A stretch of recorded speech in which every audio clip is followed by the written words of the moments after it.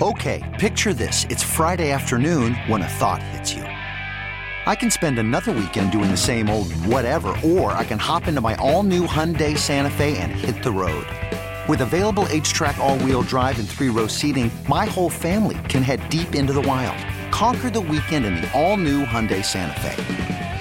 Visit HyundaiUSA.com or call 562-314-4603 for more details. Hyundai, there's joy in every journey. Welcome back to the Mungenast St. Louis Honda Sports on a Sunday morning. Mungenast Pre-Owned on South Limburg on America's Sports Voice, KMOX. Tom Ackerman with you at 11:31. Well, that was a lot of fun visiting with the head coach of the St. Louis Blues, Craig Berube, the Sports Personality of the Year at the Jack Buck Awards on December 5th, this Thursday on KMOX. Let me tell you about some of the other award winners. Bob Plager is going to receive the Legends Award. That award was made for him, wasn't it?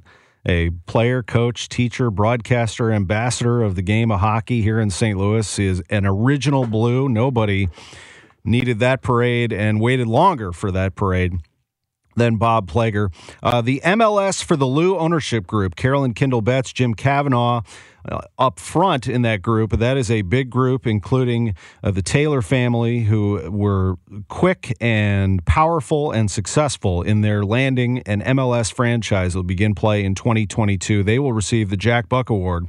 The Hometown Hero Award on Thursday, Nafisa Collier, the WNBA Rookie of the Year from Incarnate Word. She went to UConn, plays for the Minnesota Lynx of the WNBA. She will be in attendance, as will the Stan Musial Award winner. The Musial Award goes to the person who embodies Stan's hard work, loyalty, class, success, both on and off the field. And in his 25th year with the club, after named general manager in 2007, 2 NL pennants, 1 world championship, 7 playoff appearances, a winning record in every season, and heavily involved in the community, is John Mozeliak, the president of baseball operations. Good morning, and just practicing my presentation to you there on Thursday. How are you? I'm doing well. Good morning. Good morning. What does it mean to you to be endorsed by the Musial family in an award that has meant so much to them and to St. Louis, to be receiving that on Thursday? Well, obviously it's quite an honor, but when you think about what Mr. Musial meant to the city of St. Louis, the St. Louis Cardinals, it's something that I think when you hear the Cardinals, that's one of the very first names you think of. And so to be a part of that in some small way, I think that's wonderful, and certainly looking forward to Thursday. It I know has meant a lot to you to be in St. Louis and to be part of this. It's a job that carries a lot of urgency, weight. There's a lot riding on it every day, but you've always, as I mentioned in the description, you've handled it with class and loyalty to both the Cardinals and to the surroundings that you have. I think that would describe you quite well. How have you ridden out these 25 years in a very demanding job? Well, I think I've been very fortunate, first off. A lot of people in the sports world don't get to spend this amount of time in any one place. And, you know, I as I think about my career, and obviously I'm on the downside of it, not the upside, but it's certainly I'm fortunate to know I can call one place my home. And so to have my kids being raised in St. Louis and to just really be a part of this community has been something that I think a lot of my peers, whether it's in baseball or other sports, would certainly agree that that's very fortunate and lucky. I loved listening to Adam Wainwright's conference call after it became official that he was coming back for another year. He said, well, my kids enjoy it here. They love school. They play sports here. My wife, I think, loves St. Louis even more than I do. So when I knew that they were all on board, my girls and my wife, I said, well, all right. I'll get into it too. He's a St. Louis man, a family man as well, isn't he? Well, he is, and I think as his kids are starting to get to that age where, you know, they certainly know what Dad does, but they also recognize that Dad has commitments, and so I think he's at a point from a financial standpoint where, you know, should he want to walk away from this game, he certainly could, and he was just trying to make sure he understood his priorities, whether that meant being a husband and a father or if baseball was still in the cards. And, fortunately for us, he still wants to play a little baseball. Yeah, John Mozeliak is with us. It's a good-looking rotation right now with Jack Flaherty, Dakota Hudson, Miles Michaelis, Adam Wainwright. I guess the question is, Carlos Martinez, will he be ready to re-enter that rotation? What have you heard about some of his off-season conditioning and workouts? So I'd say about a week and a half ago, he was down in Jupiter going through his evaluations.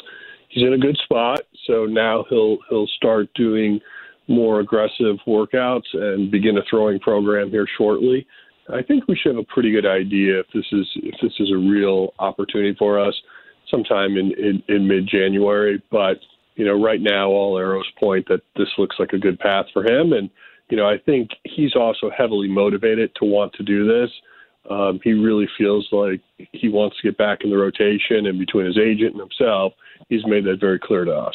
That's a big part of it, isn't it? Because physically, just to keep people abreast of the situation, he received, as you mentioned to us right after it happened, a PRP injection in his right arm and shoulder area that kind of just keeps him progressing forward. And that's pretty normal, isn't it? And what he's going through? Well, yeah, normal would be nothing, right? Right. That would be ideal. But, I think in his case, it was, we went through the whole MRI exercise just to make sure there was no damage or any lingering issues for him. So I think just from a basic peace of mind, he feels much better about where he is physically. So after the PRP, there is some rest before you can begin in earnest your off-season work. But I think in his case right now, he just feels good about where he's at. And, he really wants to get back into that rotation and show he can be that dominant starter he once was. He was the closer for a good portion of last year. And so at this time last year, the question to you and Mike Schilt and everybody else was, who's your closer in 2019? The answer was, we'll take a look in spring training. And I think you're probably in that same situation, aren't you, looking ahead here? Yeah, I think the way to sort of approach as we get towards closer to spring training is really like, we have a lot of powerful arms back there, and I would imagine at some point someone's going to get that opportunity. I mean, I think back to 2 years ago, if you and I had been talking on a Sunday in first week of December and you had said that Jordan Hicks was going to make your club, I'd have been like, really? Even I would have been surprised. So there's just a lot of sort of unknowns. But the good news for the Cardinals is we just have a collection of really powerful arms and guys that have had a lot of success, whether it's been in the rotation or in the bullpen throughout the minor leagues. So at some point, for them to get that opportunity for a more robust role, whether it's in the rotation or in the bullpen, time will tell. Good news is we have those arms. What was the biggest thing, just from a baseball standpoint, that you walked away from at the GM meetings in Arizona? This is a very general question I'm throwing your way, but what's the state of the game right now from a competitive standpoint? And I guess from a revenue standpoint, is the game in a good place? What's the chatter among executives in that area? Well, I think the overall theme is, baseball is like anything. It's evolving and change can be good. But, you hear that word competitiveness, and clearly there was an imbalance in how teams were thinking about their strategy and trying to rebuild versus compete. I would say the game right now is still in a very good spot, but trying to put some legislation or rules to help in keeping it more balanced might make more sense. Pace of game is still a big topic that we hear a lot about. And obviously there's a lot of topics about people trying to take advantage of game situations. So as we gather at winter meetings a week from today, I'm sure many of those topics will be resurfaced and discussed. I also think winter meetings, though, is a lot less about policy and rules and much more about trades and free agency. So, I think most people that are on the baseball ops side will be more focused on roster building than necessarily what's happening in the pace of game realm, for example. Yeah, exactly right. In the winter meetings, you just have so much more focus on everything that's happening downstairs in the lobby of the hotel. Can you take us through the winter meeting scene from a executive's point of view, from your eyes? I know that a lot of what you do when you speak to the media and others is upstairs. So you have a suite that's available, but that is quite the scene, isn't it? And just so people know, it's more than just team executives and players and managers. It's a convention for people that are trying to get a job in baseball. There are a lot of opportunities. It's a huge deal. Yeah, I think that's exactly the right way to think about it. It's a baseball convention. So you have anything from a trade show to people looking for job opportunities to teams that are in one place where it's very easy to sit down and try to either work out a trade. But I would say that the actual winter meeting dynamics over the last 10 to 15 years has changed quite a bit. When I first started, you literally would go room to room, meet with each team, talk about trades or potential trades, and then you'd also do a lot of face-to-face with agents. But as technology has changed and evolved, it's really taken a lot of that face-to-face interaction out of it. Very rarely would you actually meet with a club face-to-face anymore. So, yes, you have that large room or suite type setting where most of your employees gather, but it's changed dramatically on what's happened. But in the end, it's still about player movement, player acquisition, and trying to find ways to get better. It's just being done in a much different way. I know better than to ask who you're going after or to ask about specific players, but I do want to. You're learning. I've known you long enough, 22 years, but I think what I wanted to ask is there an area of need right now in your mind?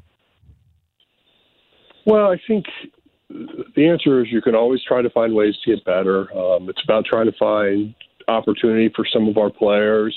I think as we look at this market, we're still trying to get a sense of what might really be out there. And, you touched on something earlier where, you're always looking for additional bullpen arms and trying to add some depth there. I mean, clearly we have a few question marks that we're going into the season with. So I think for us, as we enter this week and as a prelude to the winter meetings, we're certainly going to pay attention to the non-tender list, which comes out tomorrow, but also continue to keep our hands on what's happening in the free agent world. Appreciate the time very much. We will toast you before you head to the winter meetings. That'll happen on Thursday among many of the recipients of the Jack Buck Awards of the Missouri Athletic Club. And then we wish you safe travels to San Diego as you embark on the 2020 season. The winter meetings really seems to kick all of that off. We appreciate it very much. Thanks for the time. All right. Thanks, Tommy. There he's John Mozeliak, the president of baseball operations of the St. Louis Cardinals. This episode is brought to you by Progressive Insurance. Whether you love true crime or comedy, celebrity interviews or news, you call the shots on what's in your podcast queue. And guess what? Now you can call them on your auto insurance too with the Name Your Price tool from Progressive. It works just the way it sounds. You tell Progressive how much you want to pay for car insurance, and they'll show you coverage options that fit your budget. Get your quote today at Progressive.com to join the over 28 million drivers who trust Progressive. Progressive Casualty Insurance Company and Affiliates. Price and coverage match limited by state law.